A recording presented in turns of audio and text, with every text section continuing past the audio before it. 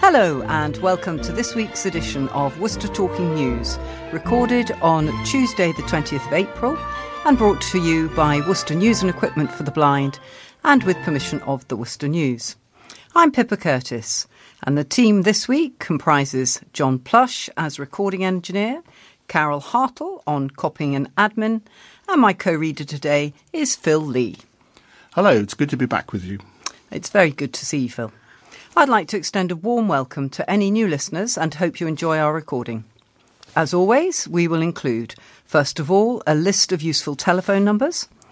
We'll follow with the headline stories, a selection of general news stories, some sport, and then finishing up with the thought for the week, sunrise and sunset times, and of course the birthday file. If we don't have a record of your birthday and you'd like to be included, please do get in touch and we can add it to the file. Obituaries are now recorded after the closing music, and we will also be asking you to listen carefully at the end for a listener survey details. We do like to hear from you, so if you have any comments or problems, a message can be left on the answer phone on 01905 767 766. Alternatively, just put a note in your wallet. Finally, the service is free to users, but if you'd like to make a donation, it can be sent to Colin Chance House, Wilds Lane, Worcester, WR5 1DA. So let's start this week with the telephone numbers, which Phil is going to read to you. Indeed. We'll start with Wilds Lane, which, as Pippa just said, is Worcester, which is 01905 767 766. And I'm asked to point out that listeners should be aware that it is not manned daily and need to be patient if a reply is required. Police non-emergency is 101. NHS Direct is 111. Out-of-hours medical assistance 0300 123 3211, and that's between 6 and 8 p.m. Crime Stoppers is 0800 555 111. The Worcester Hub is 01905 765 765. Worcestershire County Council here to help is 01905 768 053, and then you press option 3. Community Risk Team, which is Fire Safety, 0800 032 1155. The Domestic Abuse Helpline is 0800 980 3331. Sense Adventures, which is walking for the visually impaired, call D. Jones on 01684 891 1297 or 07920 144 614. If you'd like to email, it's www. and these are all small case letters, senseadventures.co.uk. The Samaritans is 116123. Worcester Live is 01905 611 427. And Malvern Theatres 01684 892277. Thank you, Phil. So the headlines for the past week are as follows. Tuesday, April the 13th, Joy and Anger as Dog is Given Back. Wednesday the 14th, Thief Mum Targeted City Supermarkets. Thursday the 15th, Dangerous Parking Will Cause a Crash. Friday the 16th, Revealed, The Chaos at Children's Home. Saturday the 17th, Yob smashed up police car. Monday the 19th, thief set to be deported. And Tuesday the 20th, hidden camera pervert allowed to walk free. So we'll start with the Tuesday 13th story. Take it away, Phil. OK. Joy and anger as dog is given back. A dog has been returned to a couple 4 months after he was seized by police, but they say that he's now just skin and bones. Carol and John Roberts both broke down in tears when their beloved Dylan was returned to them by West Mercia Police on Friday. Neither of them had seen him at all since he was seized by the police in December because he was suspected of a fatal attack on another dog, something the couple have always denied. While relieved to have him back at their home in Guildford Close, the couple was shocked at his poor condition and believed that if he had been kept in kennels any longer, he would have died.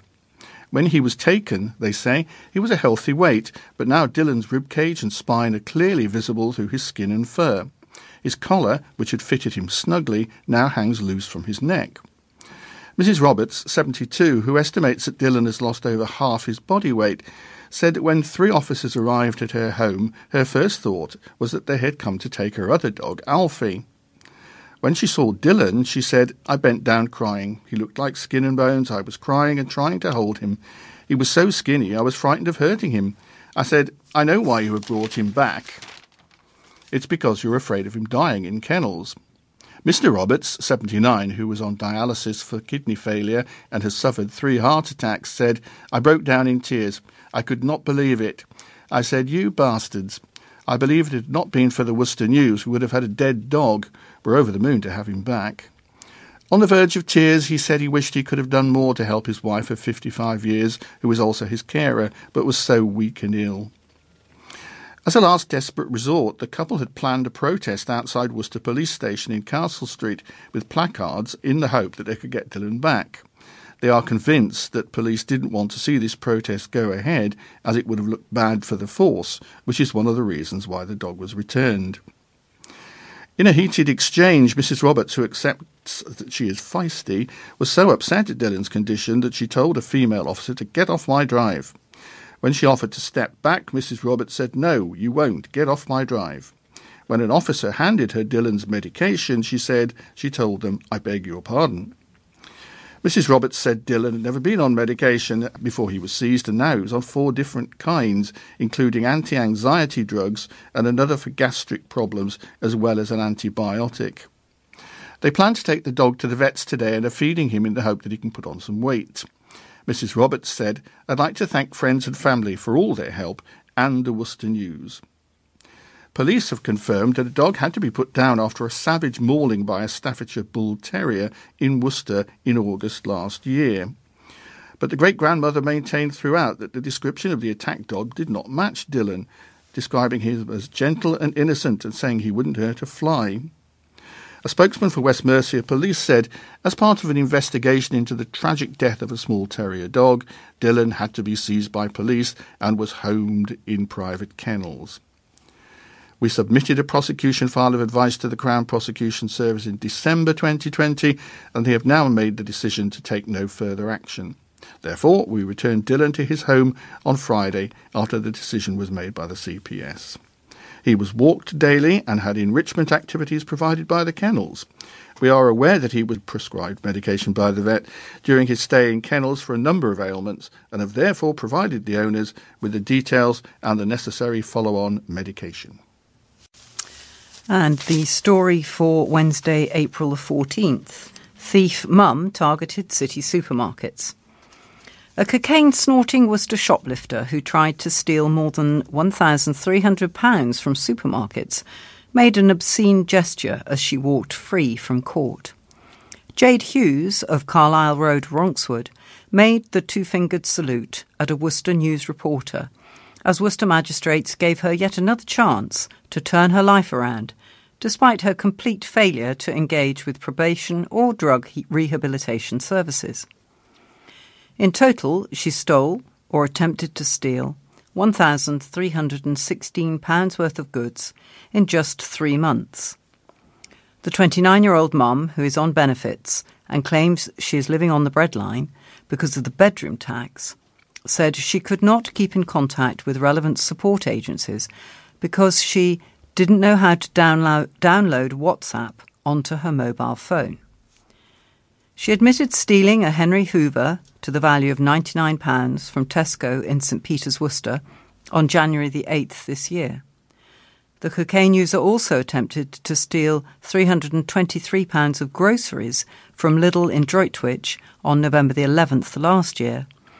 and attempting to steal £795 worth of groceries, again from the St Peter's Tesco, on New Year's Eve last year. She also stole Lindt chocolate worth £20 from the Co-op in Lichfield Avenue, Ronkswood, Worcester, on February the 10th this year. The thief already owed the court £1,836 in fines when she appeared before magistrates again yesterday. This sum is being deducted from her benefits at just £20 a week. Hughes admitted all offences in police interview, saying she was struggling with a number of addictions and wanted to get herself back under some probation support. Judith Kenny, defending, said Hughes admitted the offences at the earliest opportunity to police and at court, and felt that if she had support, she could address her addictions.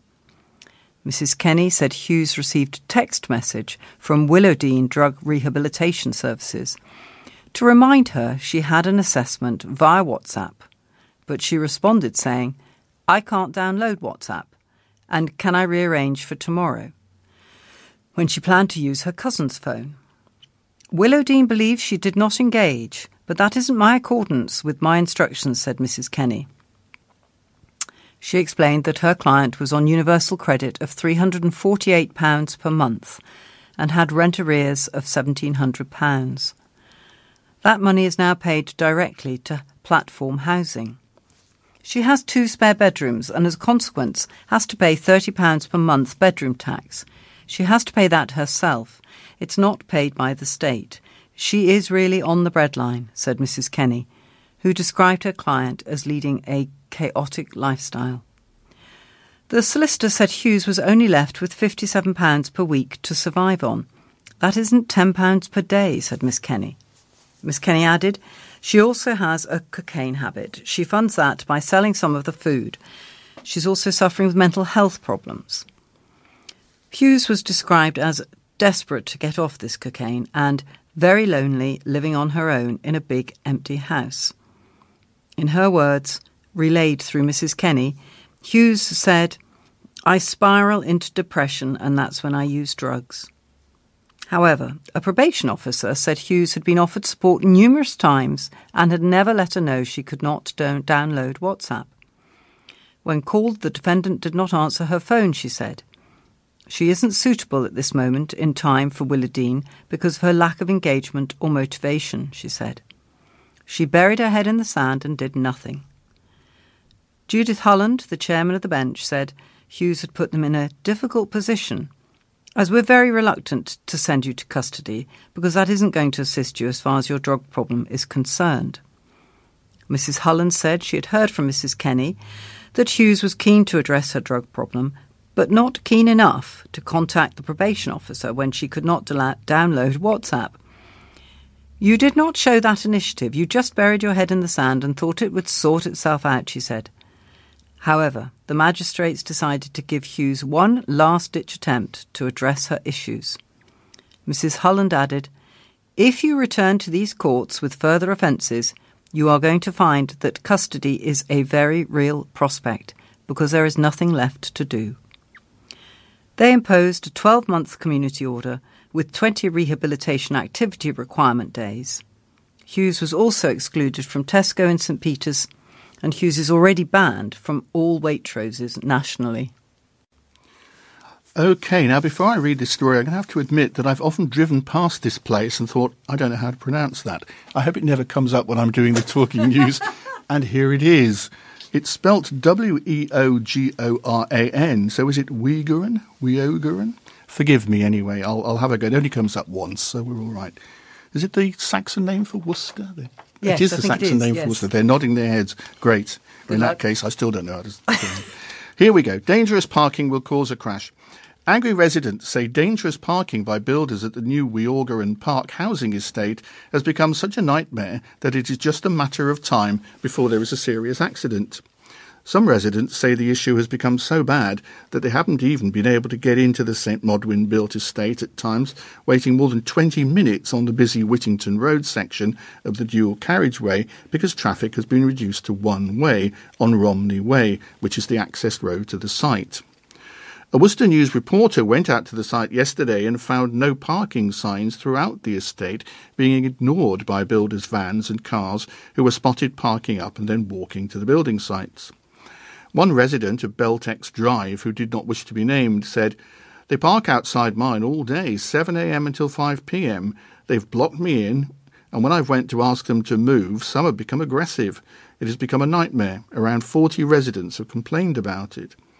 If they park on the path, you can't get a double buggy through. And when they are parked all four wheels on the road, I am blocked in and there is no space for these heavy goods vehicles to get past.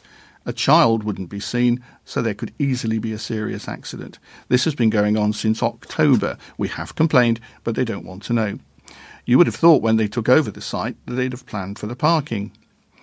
Another resident in Romney Way, who also wished not to be named, said this has been particularly bad this week, as they all used to park on the Oak Apple pub's car park, but of course they can't do that now, so they are using the streets. Complaints were made to the site manager on Tuesday, so it has not been as bad today, but they have had to put signs up. Some residents in the area are blaming Vistry Partnerships, which is building a care home on one of the roads off Romney Way. But others have told us that the contractors from St Modwyn are also adding to the problems. Pat Agar, Worcester City Councillor for the Nunnery ward in which Weogran Park is located, said they, the developers, are supposed to have a site plan and traffic management for construction, so if they are not obeying that, then it is an issue. A traffic management plan is required these days in an application like Weogran Park. So that word's coming up more often than I'd anticipated. We will be contacting the police, the City Council Planning Enforcement and County Council Highways because they should be doing what the traffic management says, and it sounds like they aren't obeying that. A spokesman for Vistry Partnership said the care home is due for completion imminently and the first residents are due to move in over the summer. The spokesman added, "We have been made aware of complaints from local residents regarding unsuitable parking near the site, and we are working with lead developers to swiftly resolve this. We are committed to being a good neighbour whilst construction lasts, and all operatives parking on site have been reminded of their responsibilities. We have also agreed to conduct regular parking reviews throughout the day to make sure the issue does not reoccur." A spokesman for St Modwyn Homes said, "Safety is our number one priority, and we have addressed these concerns with our own site teams as well as other partners on the site to ensure correct parking procedures are being followed." So the headline story for Friday, April the 16th, revealed the chaos at Children's Home. A damning investigation has revealed further reasons why Children's residential home was forced to close. Greenhill Lodge in Worcester closed last year, following a review by inspectors from Ofsted which raised serious concerns about the poorly managed children's homes. A critical whistleblowing report has now revealed how an assistant manager resigned due to a lack of support after being assaulted by a child, how young people were supplying drugs at the home, and how 2 children that had been drinking escaped the home and fled in a stolen vehicle. The investigation found that staff did not feel comfortable whistleblowing about their concerns and feared they would not be dealt with properly. An investigation by Ofsted last year found that 1 vulnerable child had gone missing and another had broken out of the children's home in Merriman's Hill Road without staff realising. Staff were also unable to give basic information to police about the missing child.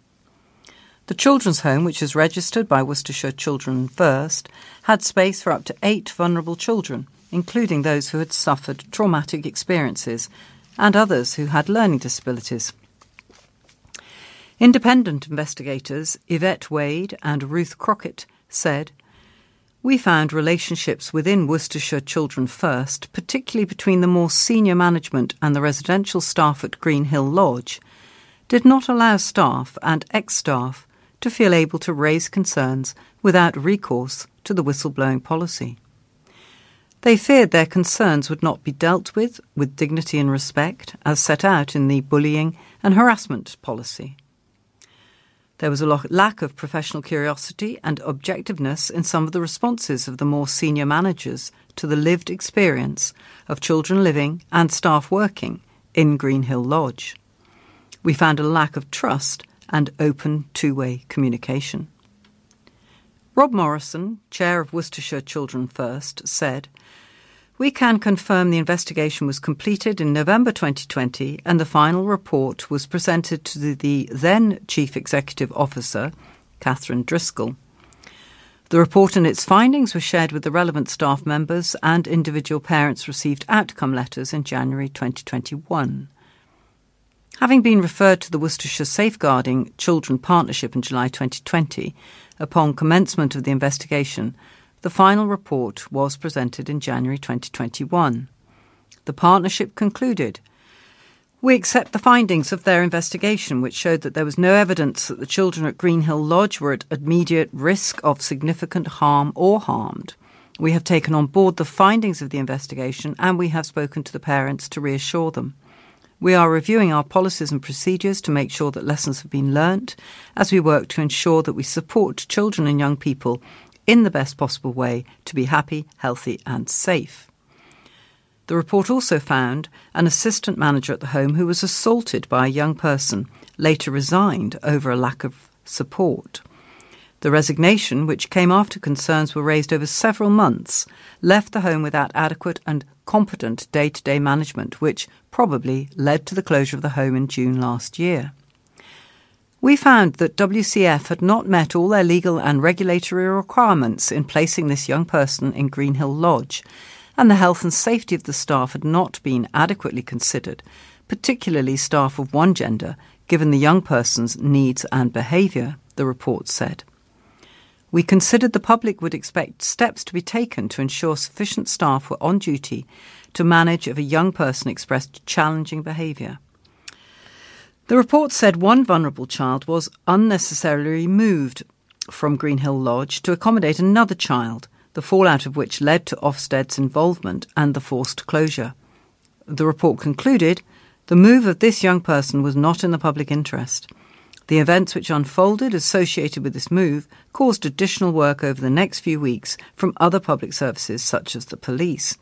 We thought this move was the catalyst, which started the sequence of events which led to Greenhill Lodge having its registration suspended by Ofsted and the other children living there having to move in an emergency against their best interests.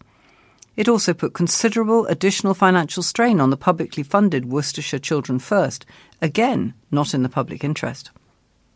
The report also highlighted an incident in November 2019 in which two young people who had been drinking stole a vehicle from Greenhill Lodge and fled the home.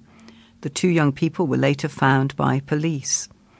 The investigation blamed the lack of staff and reliance on agency workers for the incident. This incident was potentially very dangerous and could have had tragic outcomes, the investigation said. Fortunately, it did not. Due to sickness and the reliance on agency staff, there were not the skills and leadership on each shift to care for young people with such complex needs.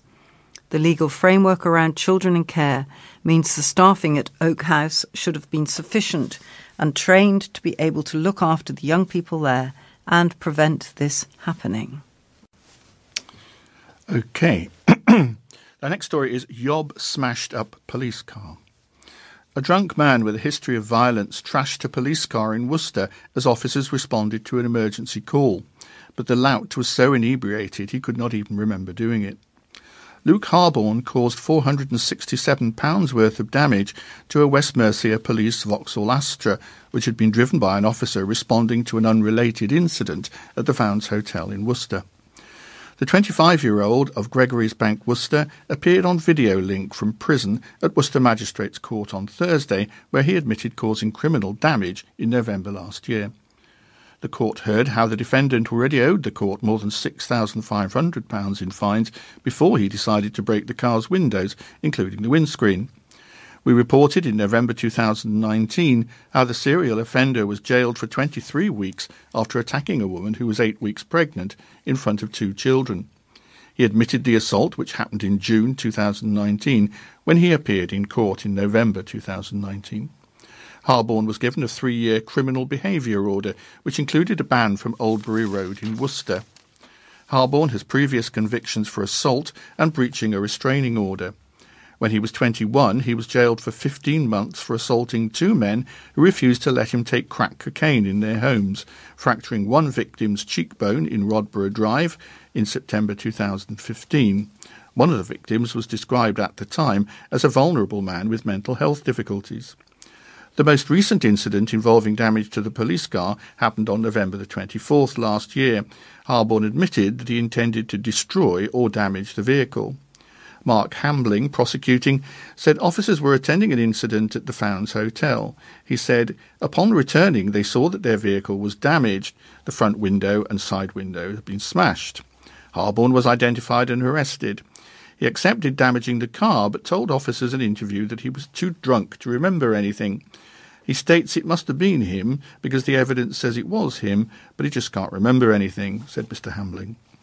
The court heard that Harborne had a previous conviction for criminal damage.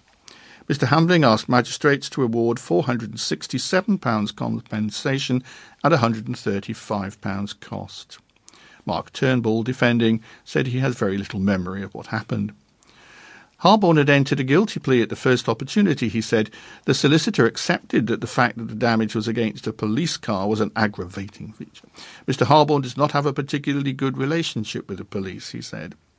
Probation asked that an existing community order imposed on October the 17th, 2019 by magistrates in Kidderminster should be revoked, and this was granted. Magistrates made a compensation order awarding West Mercia Police the full amount of the damage of the car. This will be consolidated with Harborne's existing fines of £6,567. And the story for Monday, April the 19th, thief set to be deported. And before I begin this story, I also have a very difficult name to pronounce. It's Romanian, and I'm just going to call him Jorge. So apologies, Mr. Jorge, if I've got that all wrong. A brazen professional thief who stole more than £8,000 from a Worcester Boots store faces deportation to his native Romania. Cornel Jorge had a temper tantrum the last time he was at Worcester Crown Court earlier this month over prison video link, shouting, putting his head in his hands, waving his arms about and banging his fist on a table as he wailed, "I was hoping to go home today." He is expected to get his wish, but perhaps not in the sense he meant, as a judge jailed him for 16 months on Friday. The Home Secretary is required to deport any foreign national who's received a custodial sentence of at least 12 months, unless a specified exception applies. On Friday, the defendant, who had been brought from HMP Pentonville on a prison ban, interrupted a city judge several times during his sentencing hearing.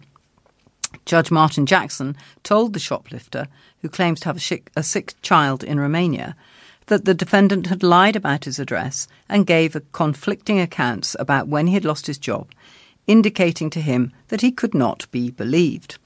When the 34-year-old tried to interrupt, talking in an animated way to his interpreter, Judge Jackson raised his voice and pointed his finger at the defendant, jabbing it at him several times and warning him, "I don't want an interruption." But when the defendant continued to argue from his seat in the dock, the judge told Jorge, "I'm not here to listen to you," causing him to fall silent.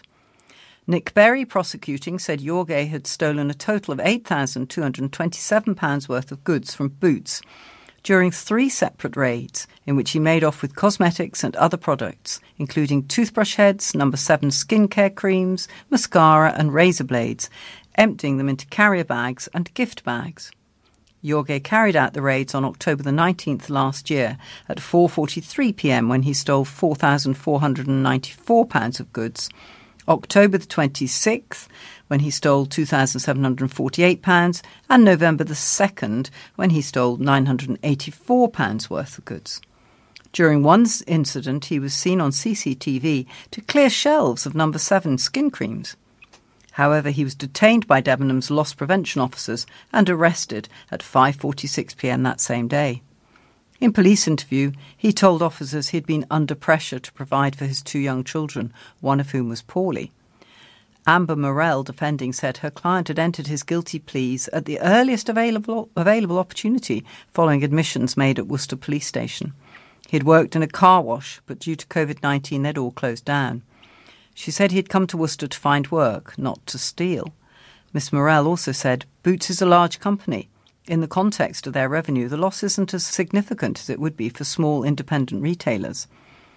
The solicitor told the court her client had already served the equivalent of an 8-month custodial sentence after he was remanded in custody on January the 5th this year. A court probation liaison officer who interviewed Jorge down in the cells said, he stated that being in Her Majesty's Prison Pentonville has been a significantly painful lesson for him. The defendant also told the officer that approximately 2.5 months before he began committing these offences, that he had not been paid by his employer and, out of desperation, turned to this offending behaviour. However, the judge rejected the recommendation for a curfew and an exclusion order from Boots, telling the defendant that he must serve a sentence of immediate custody. Judge Jackson told Jorge, "It's clear to me that you were deliberately targeting the same shop. I find it particularly striking that these offences are committed about the same time of day, 7 days apart. It suggests to me there was significant planning, because it indicates to me that you had identified a shop that would be vulnerable at a particular time of day, and quite possibly on the same day of the week. I consider I am dealing with someone who is a professional thief." Judge Jackson said he was satisfied the thief had used a lookout during the thefts. The judge also noted that Jorge had committed offences at Boots in Ipswich on January the 4th this year and B&Q in Enfield on February the 4th this year when he stole £600 worth of door locks. He further noted that the defendant had a foil-lined bag or box for hiding the stolen goods. Judge Jackson said there was a pattern of dishonesty in your dealings with the police and the courts. It seems to me that the loss of job story is something that is used as a convenient excuse, the judge told him. He also said Jorge had given an incorrect address to the court, and this only came to light when the true occupier of the address wrote to the court. He went on to describe the defendant as someone who cannot be believed. The judge told Jorge that were he to impose a community order or a suspended sentence order, it would be breached repeatedly. Judge Jackson sentenced Jorge to 16 months immediate custody. Time spent on remand will count towards the length of time he serves. Hidden camera pervert allowed to walk free. An upskirt pervert who filmed 250 victims in Worcester and even a couple having sex in their own home has been spared jail. Richard Wiley bought a large hold-all for his anticipated jail sentence, but in the end he didn't need it, walking free at Worcester Crown Court yesterday with his face hidden behind a grey hood. The camera-shy pervert used a GoPro camera hidden inside an adapted boot to film the genitals and buttocks of women and girls in Worcester and Malvern while working as a University of Worcester subcontractor. In total, the engineer took 6,436 images between June 26 and August 15, 2019, his campaign of depravity only coming to an end when a 16-year-old girl raised the alarm after he took a photo up her skirt after following her on an escalator in a shop in Worcester. Of these images, over 5,000 were images of females he had taken, including of their buttocks and genitals. There was no evidence any of the images had been shared or distributed to others. The victim, aside from the one who caught Wiley in the act, may never be known.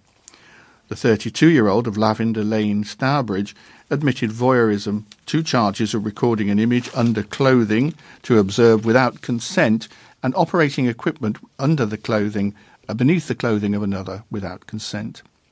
Judge Martin Jackson, who sentenced him to a 3-year community order, said this is not a soft option.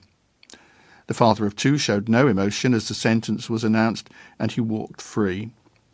Jason Arris, prosecuting, said police tracked Wiley using Worcester City Centre's CCTV system, following his movements to a building owned by the University of Worcester. He was identified as a subcontractor for the university, testing fire alarms. Police seized a number of mobile phones from the defendant before searching his vehicle, where they found the camera. Police also found an SD card, which had a further 94 images on it, filmed outside of 2 properties, including photos of women either topless or in states of undress. 3 videos showed a couple engaged in sexual intercourse. Mr. Arris argued that this was raised harm within the sentencing guidelines, as the couple had been filmed inside their own home. In terms of the upskirting, he said culpability was raised because there had been a significant degree of planning. Footwear has been altered and amended to enable the GoPro device to be stuck to it, he said. However, he accepted mitigating features, including the defendant entering a guilty plea at the earliest possible opportunity. The victim, who was filmed in the shop, read out her victim personal statement from behind a screen, telling the court, "This incident has impacted every aspect of my life." She felt unable to take her cousin out again after what happened and added, "I am constantly looking over my shoulder." She described suffering from sleepless nights, anxiety about being followed, and worry about what would happen to her if she was by herself. The victim also reported that she had become more conscious about what she wore. It even had an impact on her choice of university. Judge Jackson described how the defendant had pounced on the victim in the high street shop. However, he also noted that the defendant had undertaken therapy voluntarily and tried to address the causes of his offending. That leads me to the conclusion that there is a realistic prospect of rehabilitation, he said. It seems to me that this was something done for sexual gratification, and you have accepted that by pleading guilty to the charges you face. The maximum sentence he could impose for the voyeurism offence was one of 2 years in prison. The judge said, taken together, the offences were Category 1 within the guidelines. Judge Jackson placed him on a 3-year community order to include an accredited sex offenders programme. While he was placed on an electronically monitored curfew between 9 p.m. and 6 a.m. for 4 months, and ordered him to pay £750 compensation to the one victim who has been identified. He was also placed on a sexual harm prevention order for 5 years, which gives the police extra powers to monitor his use of electronic devices. He is also subject to notification requirements as a convicted sex offender. The forfeiture and the destruction of the camera and the SD card were also authorised. Well, that concludes the headline stories for the week, so we'll move on now to some general news stories. And I will begin with one about resurfacing. Drivers using Worcester City Centre will be faced with diversions over the coming weeks as Worcestershire County Council's roads resurfacing workers get busy. The normal one-way system in Trinity Street in Worcester City Centre is being suspended for just over 2 weeks, starting on Wednesday, April the 21st. Resurfacing work will be carried out in Trinity Street from its junction with St Nicholas Street to its junction with St Swithin's Street. An alternative route will see drivers using St Nicholas Street, Angel Place and Broad Street. On the same day, resurfacing work will begin in Green Hill, London Road, meaning that it will be closed from its junction with London Road to its junction with the Hill Avenue. Access to frontages is unaffected, but through motorists will be taken on an alternative route using St Dunstan's Crescent, Battenhall Road, London Road and vice versa. Work is expected to take about 10 days. Next month, Lowersmoor Place is also being resurfaced. Plans are in place to close the road from its junction with Lowersmoor Terrace to its junction with Shrub Hill Road. Work is due to start on Sunday, May the 9th, and traffic will be diverted along Lowersmoor Terrace, Pheasant Street, George Street, Tallow Hill and Shrub Hill Road and vice versa. It's thought the work will take about 8 days. Hilton Road in St John's will be partially closed next month as well for resurfacing work.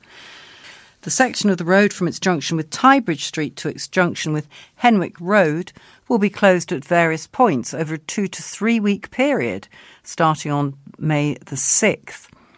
There is no indication from the council as yet whether the road closure is planned to take place overnight, but diversions will take drivers north through the city to cross the Severn at Holtfleet before travelling southward into Worcester again. Headmaster's tribute to Prince Philip. A headmaster has paid his respects to the Duke of Edinburgh, highlighting how his award scheme inspired thousands of his pupils.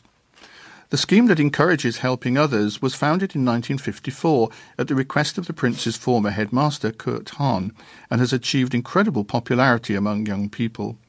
John Pitt, RGS headmaster, said that over the years at RGS Worcester and RGS Dodder Hill, thousands of pupils had completed their Duke of Edinburgh awards. It is incredibly sad to hear of the passing of the late Duke of Edinburgh. The RGS schools offer our sincerest condolences to Her Majesty the Queen, the headmaster said. The Duke of Edinburgh Award Scheme is a highlight for former and current RGS pupils as they are challenged to work together, develop crucial life skills and contribute to their community. We would like to take this opportunity to thank the Duke of Edinburgh and his former headmaster and celebrate this wonderful legacy, one which will continue at the RGS schools and in many other schools across the country for years to come. Antique Centre set to open at Estate. A new antique centre set within the grounds of a Grade 2 listed building opens in Worcestershire this weekend. Kaya Park Antiques Barn officially launches on Saturday, April the 17th. Visitors can expect to find eclectic antiques from across the globe. Founder Tony Whitridge said, "From the moment I saw the barn and the idyllic grounds of Kaya Park House, this felt like a destination that people would travel to. With both established dealers of 30-plus years and complete newbies to the industry, we've filled the barn with an eclectic offer, appealing to a wide range of interests, from traditional country house to mid-century chic, French brocante to vintage industrial retail. Many of our dealers have little online presence at all, so you'll be sure to find outstanding pieces you've never seen before. Kaya Park Antiques Barn isn't just for adults. The manor's numerous ponds, cascades and bridges can be easily navigated through a self-guided walk for a day of family fun. Although the house itself is not open to public viewing, Kaya Park House, near Tenbury Wells, has typical 14th century style complemented by 18th century additions. The house and grounds have served as a home to various lords and earls, a military hospital during the Second World War, and a nursing home for children suffering from chest ailments in the 1950s and 60s. Kaya Park is owned by Zarraine Gwyn-Jones and her late husband, Tim Gwyn-Jones, who originally had the idea of an on-site antique barn before he died. During the launch event, visitors will be treated to complimentary food from an on-site bistro with drinks available from the bar. Local producers will be serving up food for a light lunch with a glass of wine. Kaya Park Antiques Barn will be open from 10 a.m. to 5 p.m. Traders glad to be back. Shop owners in Worcester have expressed their joy at being able to welcome their customers back after the country entered the next step of the government's roadmap out of lockdown. Non-essential shops and hairdressers were able to open earlier in the week as restrictions began to ease. For Matthew Stone, who runs the His and Hers hair salon with his family in Broad Street, reopening was a bittersweet moment, as his father, who founded the business, died in November after contracting COVID. Matthew said, "We are feeling a bit anxious about today because it's been a long time off and we lost my father, so we're carrying on the business without him now. We're booked up for the next few weeks and it's very busy, but it's good to get back to work and nice seeing all the old faces again. We've been advised to take bookings only at the moment and we've been absolutely rammed this morning." Stuart Connop, the owner of Jessica's Sweet Shop in Mealcheapen Street, was in buoyant mood yesterday morning. He said, "We've got two shops, this one and one in Hereford as well, and they've both started off quite well this morning. We started an online website for the shop, so we've been keeping a high profile during lockdown and we've been serving people through deliveries. I think things will soon return to normal. Obviously, we have lost a couple of stores such as Debenhams and a couple around the corner, but hopefully I think we should be okay. We have had a decent bit of support from the government with the furlough scheme and we've had a couple of grants to see us through, but we're ready to open now. It was getting a bit hairy." He added, "I can understand that people might be hesitant to come out and I think we should crack on, but obviously safely, because the last thing we want to do is to go back into another lockdown, so it is important to do it safely." Meanwhile, the popular city centre market in Angel Place, Worcester, reopened on Wednesday, April 14th. A new company, Cotswold Markets Limited, has been appointed by Worcester City Council to operate the market, which will be open every week from Wednesday to Saturday.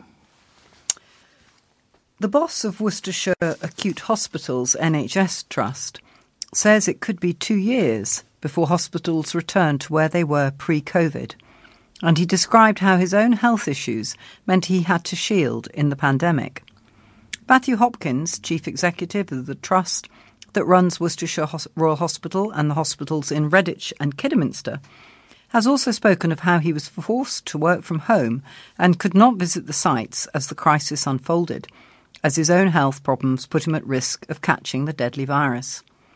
Mr. Hopkins suffered from a serious kidney disease and had his first kidney transplant in 2017. But after that failed, he was forced to have a second one in 2019, with Mr. Hopkins' partner, Rachel Royale, donating one of hers. We had a complete match in terms of blood groups and so on. She has been incredible, and it was a shock she was able to do that for me. It's been amazing, Mr. Hopkins said. When coronavirus first hit the news, the 54-year-old said he realised the threat COVID posed to him and that he would be one of those shielding. One of the consequences of having a transplant is that you have to take drugs to suppress your immune system. And of course, it quickly emerged that COVID had a bigger impact on people with a weakened immune system, he said. The risk assessment we had meant I had to comply with not coming into the hospital sites and working remotely.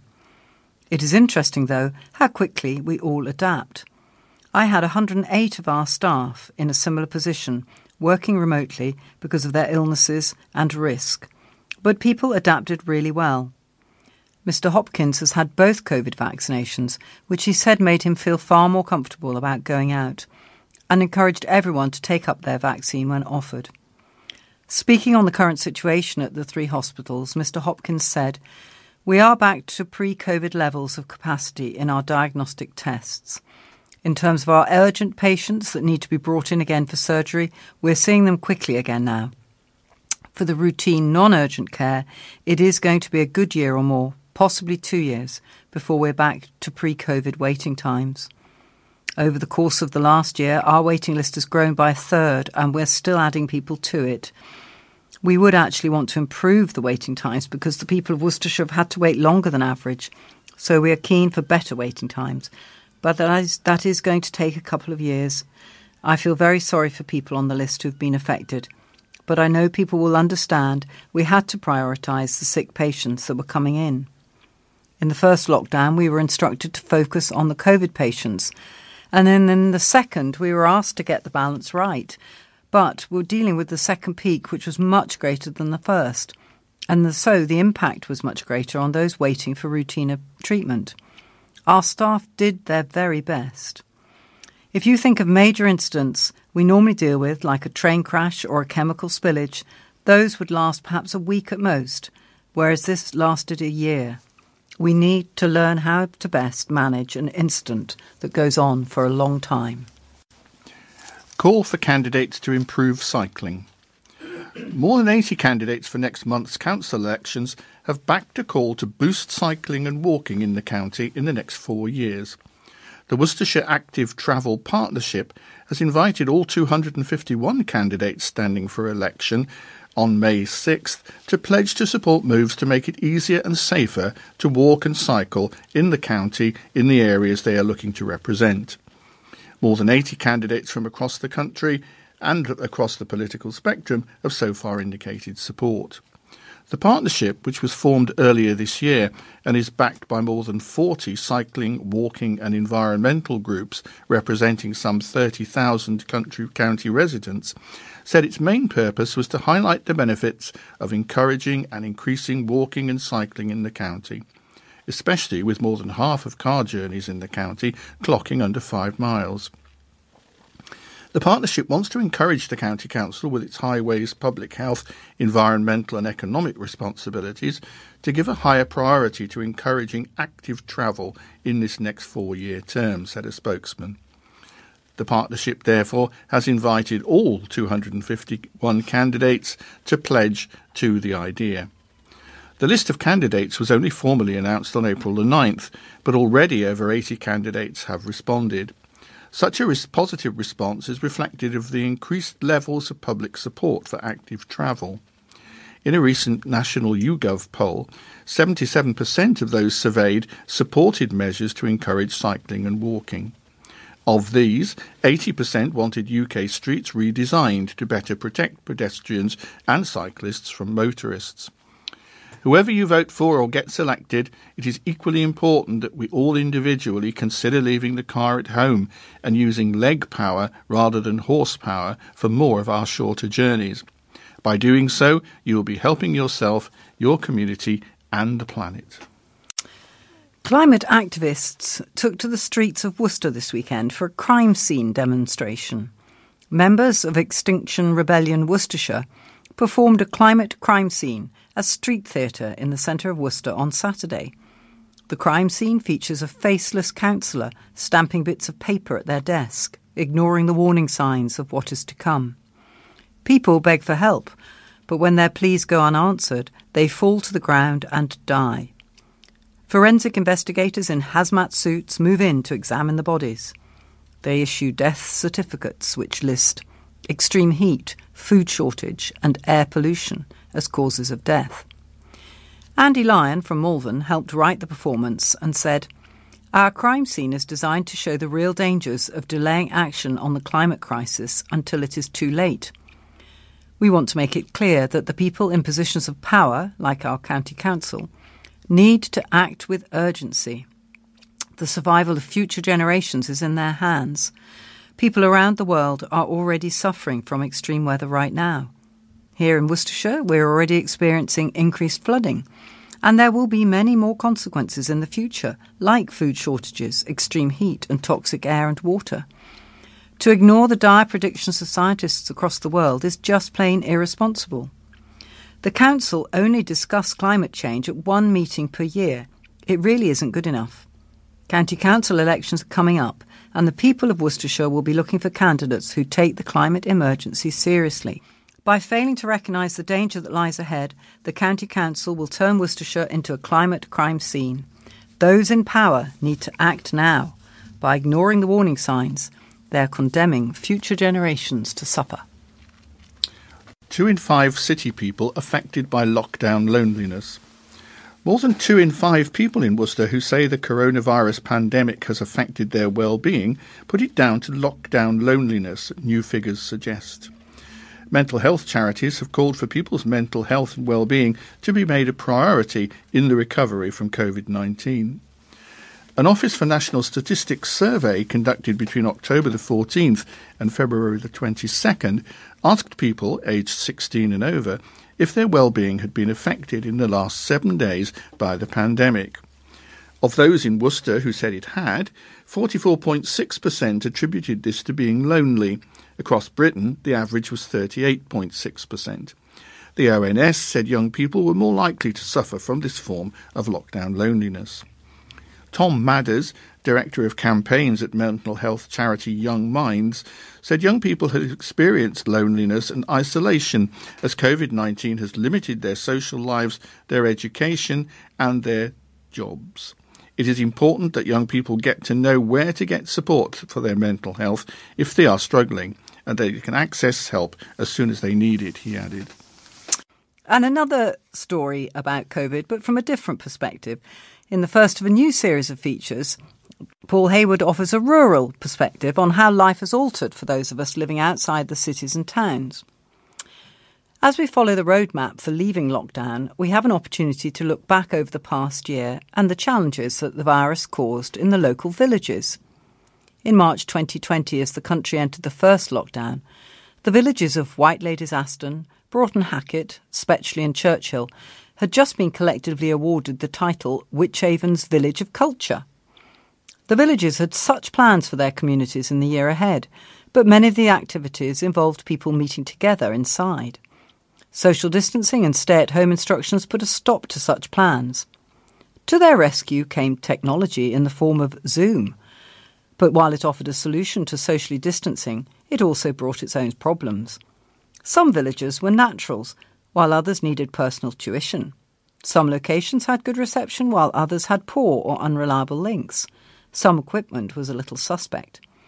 Eventually, villagers started to link together for a range of activities. Fun Fridays involving games and quizzes. Wednesdays talk and chat, given by organisations such as Magsday Centre, St Paul's Hostel and Worcester Food Bank. Online talks, auctions and craft demonstrations. And if an event was missed, there was often catch-up recordings to listen to. The phrase, "a little knowledge is a dangerous thing," was certainly true in the early days. Individuals lost links and phoned for help during events. The mute button was forgotten at delicate moments, and sometimes strange sounds emerged from someone's system. Despite all of these setbacks, the villagers enjoyed the opportunity to meet and speak to others, and one of the best ideas was online wine tasting, which avoided the problems of drinking and driving. So popular has Zoom become that there is a desire to continue its use on at least some occasions, even when the pandemic is over, as it offers advantages to the elderly and rural communities. There's no need to go out after dark along unlit lanes, reducing the fear of falls. There's less time wasted travelling to events. And when holidays begin again, you can still attend events from almost anywhere in the world. So, as we leave lockdown, we now ask, to Zoom or not to Zoom? That is the question. I know the internet's magic, but the idea of online wine tasting takes some getting around, doesn't it? It does. Anyway, news of a landmark in Worcester's history. Artists invited to join festival. Artists are invited to be involved in a festival to celebrate the 400th anniversary of a significant milestone in Worcester's history. On the 2nd of October 1621, King James I put his seal to the charter that granted Worcester the rights and constitution which still form the basis for modern governance of the city today. A charter festival is planned during 2021, and commissions are being offered for artworks inspired by significant aspects of Worcester's history over the last 400 years. The artworks, which are being commissioned by Worcester City Council, could take any form: painting, sculpture, performance, piece of writing, or a digital creation. They will go on display in Worcester on the 2nd of October, which is, of course, the actual date of the anniversary. The City Council has a total budget of £5,000 to pay for the artwork, and between 1 and 4 artists will be commissioned. The arts have helped to sustain many of us throughout this last year, and they have had a crucial role to play in encouraging people to return to the city centre as Worcester recovers from COVID, said Councillor Joe Hodges, Mayor of Worcester. The artworks we're commissioning will help to draw attention to the significance of Worcester's City Charter, which forms the bedrock of local governments and underpins many of the freedoms we enjoy today. The Charter Festival aims to bring people back to the city to enjoy its attractions, hotels, bars and restaurants. Interested artists and creatives should submit an expression of interest and a short proposal by 9 a.m. on April the 19th. See visitworcester.co.uk/Charter400. Another festival returns, potentially. Oktoberfest is set to return to Worcestershire this autumn.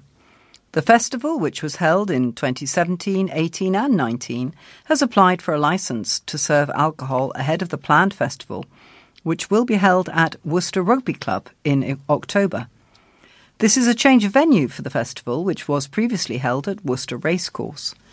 The licensing application requests permission to serve beer, as well as holding dances and live music for 3 nights in October 22nd, 23rd and 24th. A post on the Worcester Oktoberfest Facebook page confirmed the festival is returning. It said, "Steins at the ready. Due to phenomenal demand, Oktoberfest returns to Worcester for a 3rd time. Oktoberfest with Worcester will return to a new home, Worcester Rugby Football Club." It goes on to say that all tickets purchased for the 2020 festival, which was cancelled due to COVID, are valid for this year.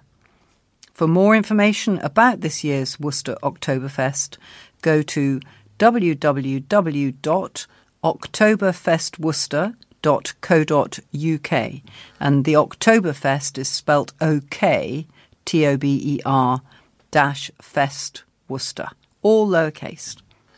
But can you say Steins for me? I crossed it out because I wasn't sure, and when you can't stop yourself from reading it, and I'm thinking, bugger, I've said that wrong, I think. If you want to correct it. Shall I start from there? So just a few words either side of Steins, it said, "Steins at the ready. Due to phenomenal demand, Oktoberfest returns to Worcester for a 3rd time." Lovely, I'll do it, thank you. Is everything else all right? Yeah. Okay. Next one. £5 billion for broadband. New broadband is coming to Worcestershire as part of a £5 billion scheme to improve network quality across the UK. The first areas targeted for a £5 billion broadband upgrade have been revealed, with work to start in 2022. As many as 510,000 homes and businesses, long plagued by sluggish broadband, will be front of the queue as part of the government's Project Gigabit scheme. These include Cambridgeshire, Cornwall, Cumbria, Dorset, Durham, Essex, Northumberland, South Tyneside and Tees Valley.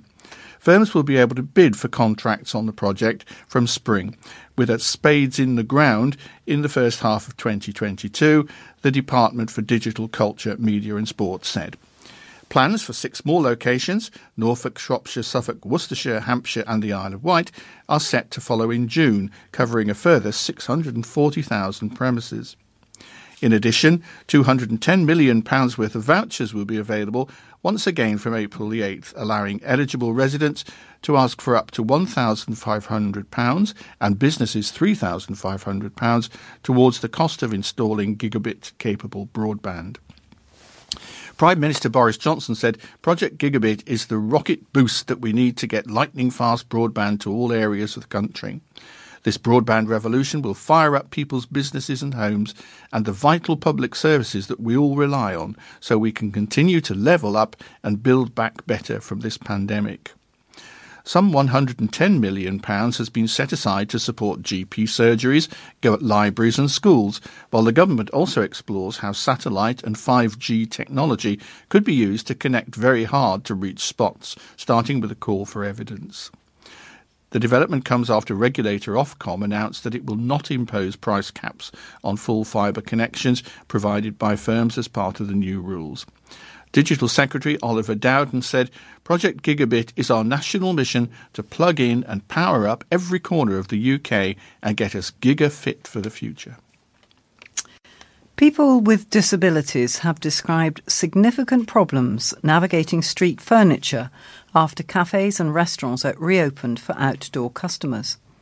New measures came into force in England last Monday as part of the easing of lockdown, meaning hospitality venues can now serve customers outdoors.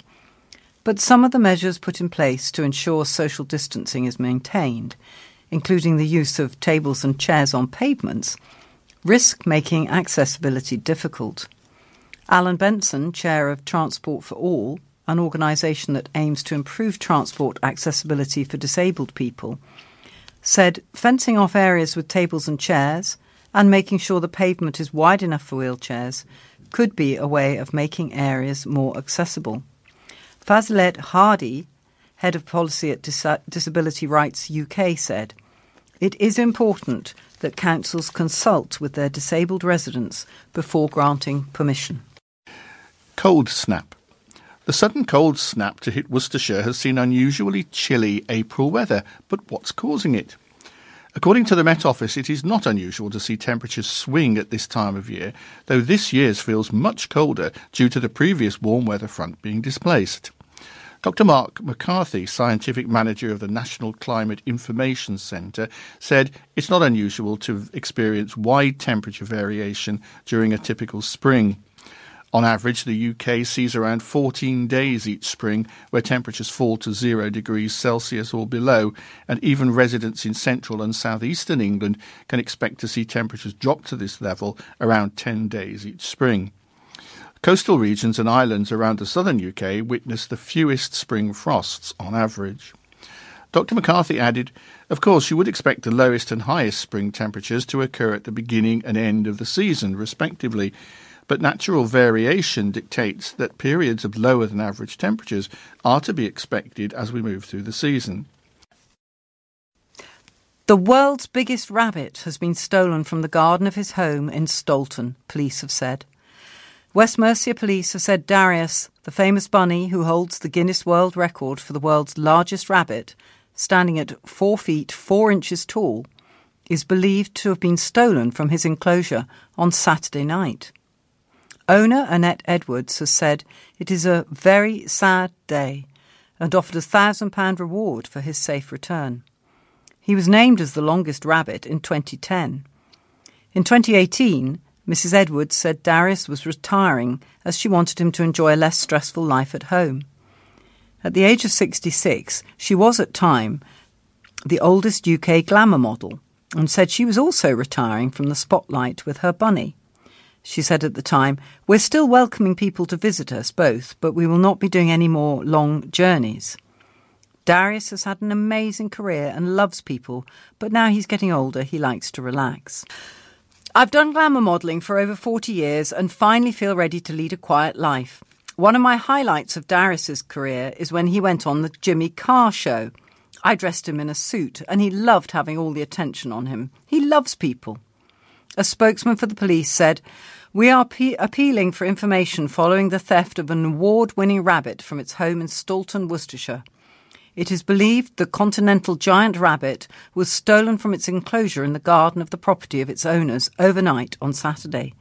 The rabbit is unique in the fact that it is 4 foot in size and has been awarded a Guinness record for being the biggest rabbit in the world.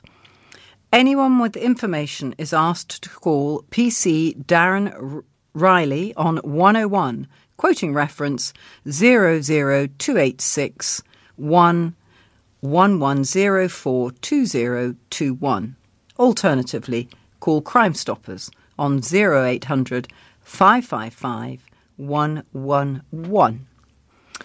And I think that concludes this week's news, general news stories, and we will move swiftly on to sport, if you'd like to take us away there, Phil. I would love to, Pips, because we were at last able to talk about some cricket. Hey. And the headline is Cox digs deep to salvage draw. Ben Cox's unbeaten knock of 60 from 148 balls guided his side to an unlikely draw on a gripping final day of the LV Insurance County Championship match against Derbyshire at Derby. Cox batted for 31 overs with Ed Barnard and 14 with Joe Leach to steer Worcestershire to 193 for 8 at the close. Derbyshire appeared to be heading for victory when Matt Critchley struck twice in 2 overs to leave Worcester on 176 for 8. Ben Aitchison took 3 for 8 in 23 balls, but in the end Derbyshire were left to rue their decision to bat on for nearly 40 minutes in the morning before declaring on 312 for 5. Libby edged his third delivery straight to Billy Godalman at slip, who dropped it, but 2 balls later he plunged forward to take a smart catch to remove Mitchell. It was a big wicket, and the hosts had another before lunch when Libby simply hung out his bat and played on to Hudson Prentice. Worcestershire continued to give wickets away cheaply, with Tom Fell pulling a short ball from Finn Hudson Prentice into the hands of Aitchison at deep mid-wicket. He stood, head bowed, before trudging off, and Derbyshire were soon celebrating another success when Brent D'Oliveira turned Aitchison to Hudson Prentice, a backward short leg. It was the start of an inspired spell by the 21-year-old right-arm quick, who removed Ricky Vessels and Gareth Roderick in the space of 3 overs. But Cox and Barnard played resolutely until a Critchley googly had Barnard LBW for 35, and in his next over he trapped Alzari Joseph in front. That looked to have opened the door for Derbyshire, but Cox was not to be moved, and he played out the final over from Critchley to secure a deserved draw. Worcestershire head coach Alex Gidman said, "We don't believe we played as well as we could do in this match. However, we showed real character and great effort throughout the game, which in the end got us over the line for an important draw. I thought Derbyshire played extremely well. They dictated the game from about 11:30 onwards, so they probably earned the right to run it as they believed was fit. But I guess in the end, you could argue that worked to our advantage." A national football story, but with a local twist here. Worcestershire fans, clubs and politicians have joined the backlash against the proposed European Super League. 6 English clubs have announced they have joined 12 major European clubs to be part of a new breakaway league, which has been condemned by the wider football community. Worcester's Liverpool Supporters Group has hit out at the owners of its football club, which has signed up to the plan, saying, "Unfortunately, everything to do with football now is about greed, and it's us, the fans, that are to blame. We put up with stupid kick-off times, ridiculous amounts of matches, expensive ticket prices, the financial fair play fiasco, VAR, and some players earning more in a day than a lot of fans make in a year. Football stopped being about supporters the day the Premier League was formed. The whole thing is just pure greed from the owners. Worcester City tweeted a picture of their players in a huddle, adding, "Billionaires and their self-interests. They think football is all about them. Well, it's not. We know where proper football lives. Support your local club. They'll welcome you with open arms." Worcester Raiders tweeted, "Who's for supporting real football at Sixways Stadium next season?" And Bromsgrove Sport tweeted, "Support non-league, support real football." Nigel Huddleston, MP for Mid Worcestershire, who's a Minister for Sport in the government, said, "The interests of football fans and a dynamic, fair and competitive football ecosystem are our priorities. A European Super League could undermine this and would create a closed shop at the top of our national game. It would be deeply damaging for football and could destroy the football pyramid where funds from the globally successful Premier League flow into local communities. We support football authorities in taking action, and the clubs involved must answer to their fans and the wider football community before taking any further steps."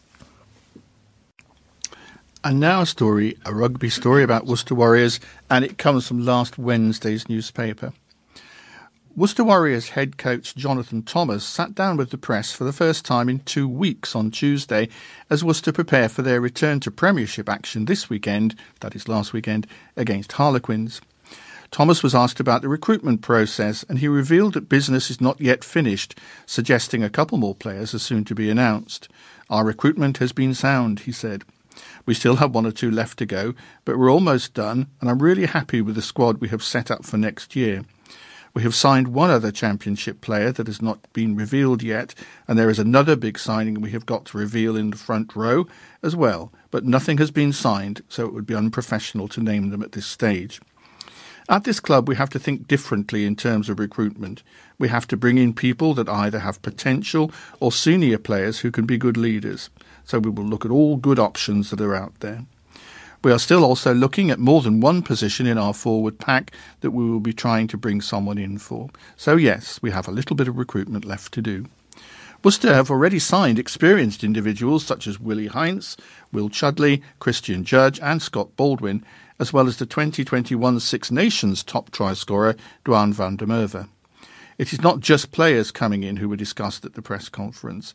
Wales's online rugby reporter Simon Thomas last night reported that Worcester's current backs coach Matt Sherratt is due to move to Cardiff Blues next season after it appears Dwayne Peel has been snapped up by the Scarlets. When asked about the rumour, Thomas was tight-lipped and did not wish to say anything on the matter. Like anything with recruitment or retention, as a club we would never comment on speculation. Sherratt has been at the club for the last year and previously coached the Worcester Academy side for 5 years between 2006 and 2011. Thank you, Phil. That wraps up the sport for this week. As you've probably gathered over the last few weeks, there's precious little available. It would seem that an awful lot of sport reporting is now going online and stories are few and far between on the actual newspaper.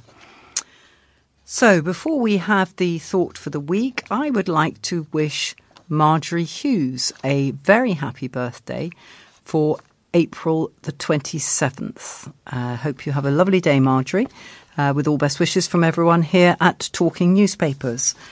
And so now for thought for the week, if you could do that for us, Phil, that would be lovely. Okay, this one comes from Luke chapter 24, verses 1 to 6.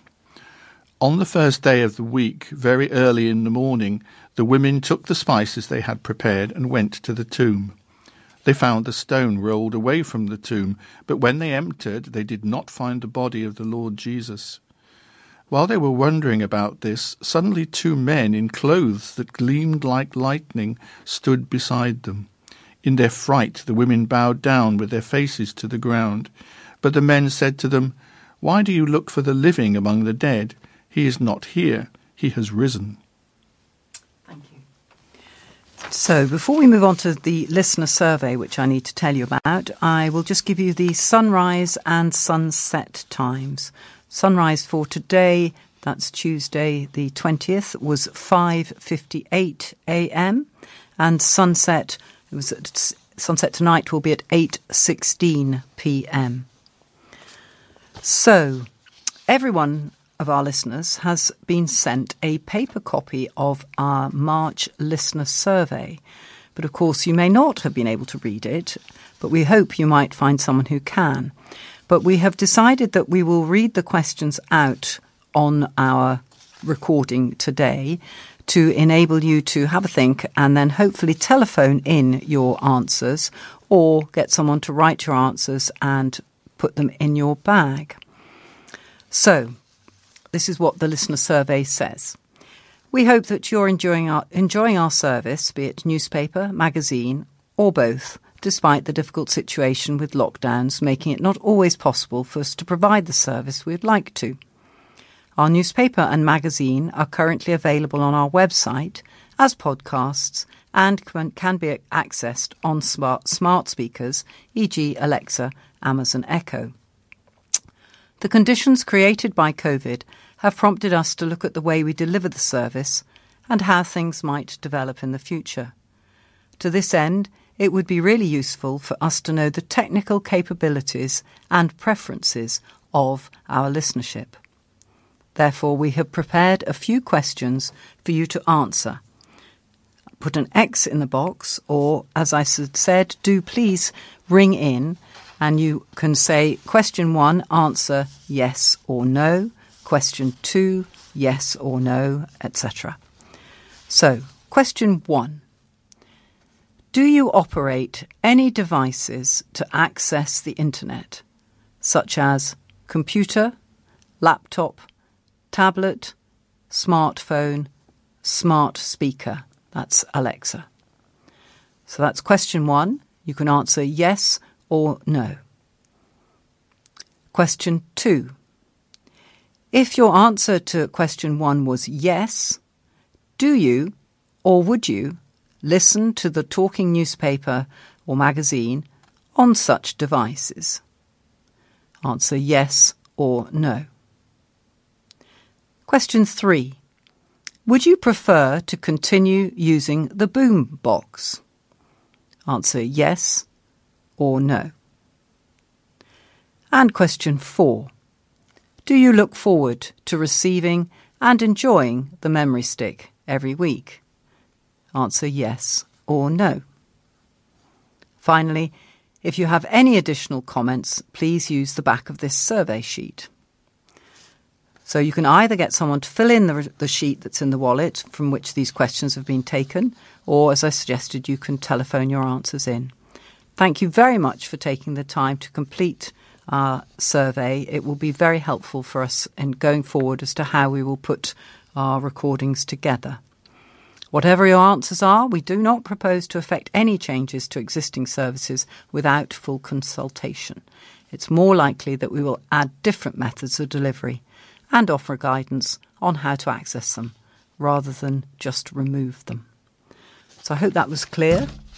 And it just leaves me to say a big thank you to everyone today for getting our recording underway, to John for doing the engineering, for Phil to doing reading with me, and Carol for copying and administration. So it's bye-bye from me, Pippa Curtis, and bye from Phil.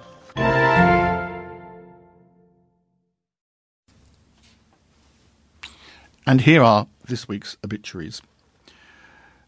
Badger Harold Joseph, known as Harry of Pershaw, died on April the 13th this year, aged 93. A private funeral service will be held at Pershaw Abbey on Wednesday, April 28th at 2 p.m, and due to COVID-19 restrictions, the funeral will only be attended by close relatives and friends. No flowers by request. Donations to Midlands Air Ambulance Charity and Prostate Cancer Support Group may be sent to E. Hill and Son, Funeral Directors of Pershaw, WR10 1HZ. Eileen Mary Harold, known as Topsy, passed away peacefully on April 12th, aged 88. A funeral service will be held at Worcester Crematorium on Wednesday, April the 28th at 12:15. Flowers welcome, donations if desired for the Worcester Animal Rescue Centre, and they may be left at the donations box or sent to Worcester Funeral Service. Please contact the family or Worcester Funeral Service if you wish to attend, because there will be a webcast of the service for people who cannot do so. Valerie Redding, née Mason and Griffith of Whittington, died on Friday, April the 2nd, aged 86. There will be a private funeral service for close family and friends only. Family flowers only, please. Donations, if wished, are for Worcester Animal Rescue Centre and can be sent directly to the charity. Thomas Gilbert Augier, known as Gill, passed away peacefully 28th March 2021, aged 80. Funeral service at Worcester Crematorium was on Wednesday the 21st of April at 1:45. Family and friends only, please, due to COVID restrictions. Family flowers only, but donations, if desired, for Cancer Research UK, or PSP, which is Progressive Supranuclear Palsy, may be left on the collection plate at the crematorium or sent to E.J. Gummery & Son at 6870 Ombersley Road, Worcester, WR37EU. Michael Leonard Wilkes, known as Mick of Worcester, sadly passed away unexpectedly on the 23rd of March. The funeral service will take place at Worcester Crematorium on Thursday, the 22nd of April. Due to COVID restrictions on numbers, it must be invite only to go inside the crematorium. However, there will be speakers outside for anyone who wishes to bid Mick farewell from outside. Flowers may be sent, or donations, for Cancer Research and the British Heart Foundation. They may be left in the donation box at the service or sent directly to the nominated charity. Ralph Austerberry died peacefully on April the 5th. Donations in memory of Ralph for the RNLI may be sent care of R. Davis & Son, 63 Westbury Hill, Bristol, BS9 3AD. Joy Mavis Eldridge passed away peacefully on the 6th of April. Family flowers only, please. Donations to the NSPCC or Dogs Trust may be sent to F.W. Spilsbury, Funeral Director, 12 Upper Housel Road, Malvern, WR14 1TL. Christine Ann Hoare died on March 26th. A private service will be held due to COVID restrictions. Donations in lieu of flowers are invited for Macmillan Cancer Support, and these may be sent to E. Hill & Son Funeral Directors, Pershaw, WR10 1HZ. William John MacDonald, known as Bill, died on the 3rd of April. Due to current restrictions, a private family service will take place at St. George's Roman Catholic Church in Worcester.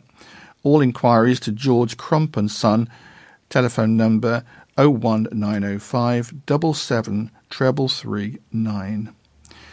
Patricia Kathleen Ruane passed away on the 1st of April. A private service will be held on the 23rd of April. Family flowers only. If desired, donations can be made to the Dogs Trust, care of Jackson Family Funeral Directors, 54 to 56 Barbourne Road, Worcester, WR1 1JA. Robert Allen Thomas, known as Bob, died on the 30th March 2021, aged 72. The funeral service will take place at Worcester Crematorium on Tuesday, 27th. Family flowers only by request, but donations, if desired, may be sent to the air ambulance. A donation box will also be available at the service. Please wear a splash of blue, which was Bob's favourite colour. David Walker died at home on Thursday, the 25th of March. Due to COVID-19 restrictions, there will be a private family funeral at Worcester Crematorium. Family flowers only, please. Donations, if desired, can be sent to Worcester Street Cafe or can be left in donation box provided by AV Band Funeral Directors. Kenneth Atkinson, known as Ken. Funeral service at Worcester Crematorium on Thursday, the 22nd of April at 12:15 p.m. Invited family due to COVID restrictions. Family flowers or donations, if desired, for St Richard's Hospice may be left on the collection plate at the crematorium or sent to E.J. Gummery & Son, 6870 Ombersley Road, Worcester, WR3 7EU.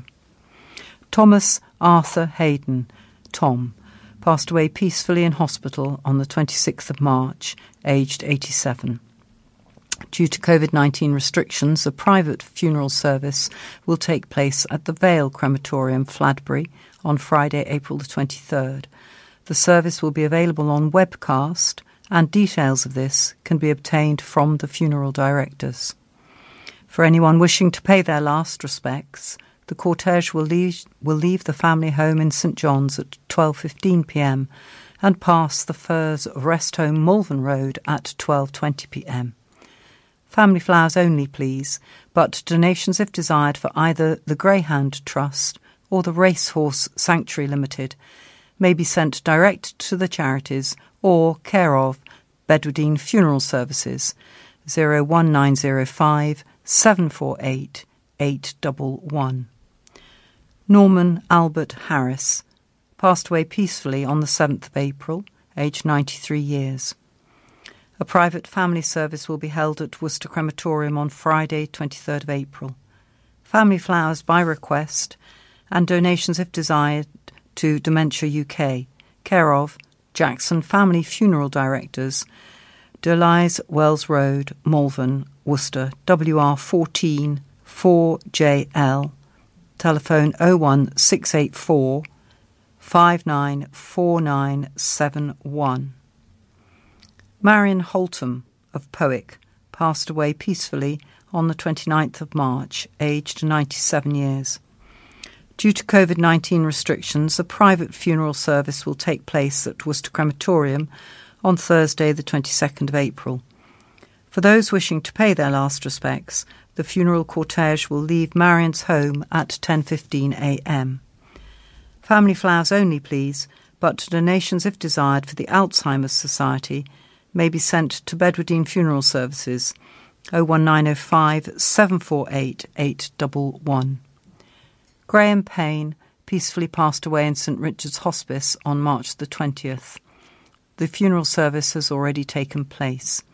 Family flowers only, donations to St Richard's Hospice and Cancer Research UK, www.justgiving.com/team/Graham-Payne.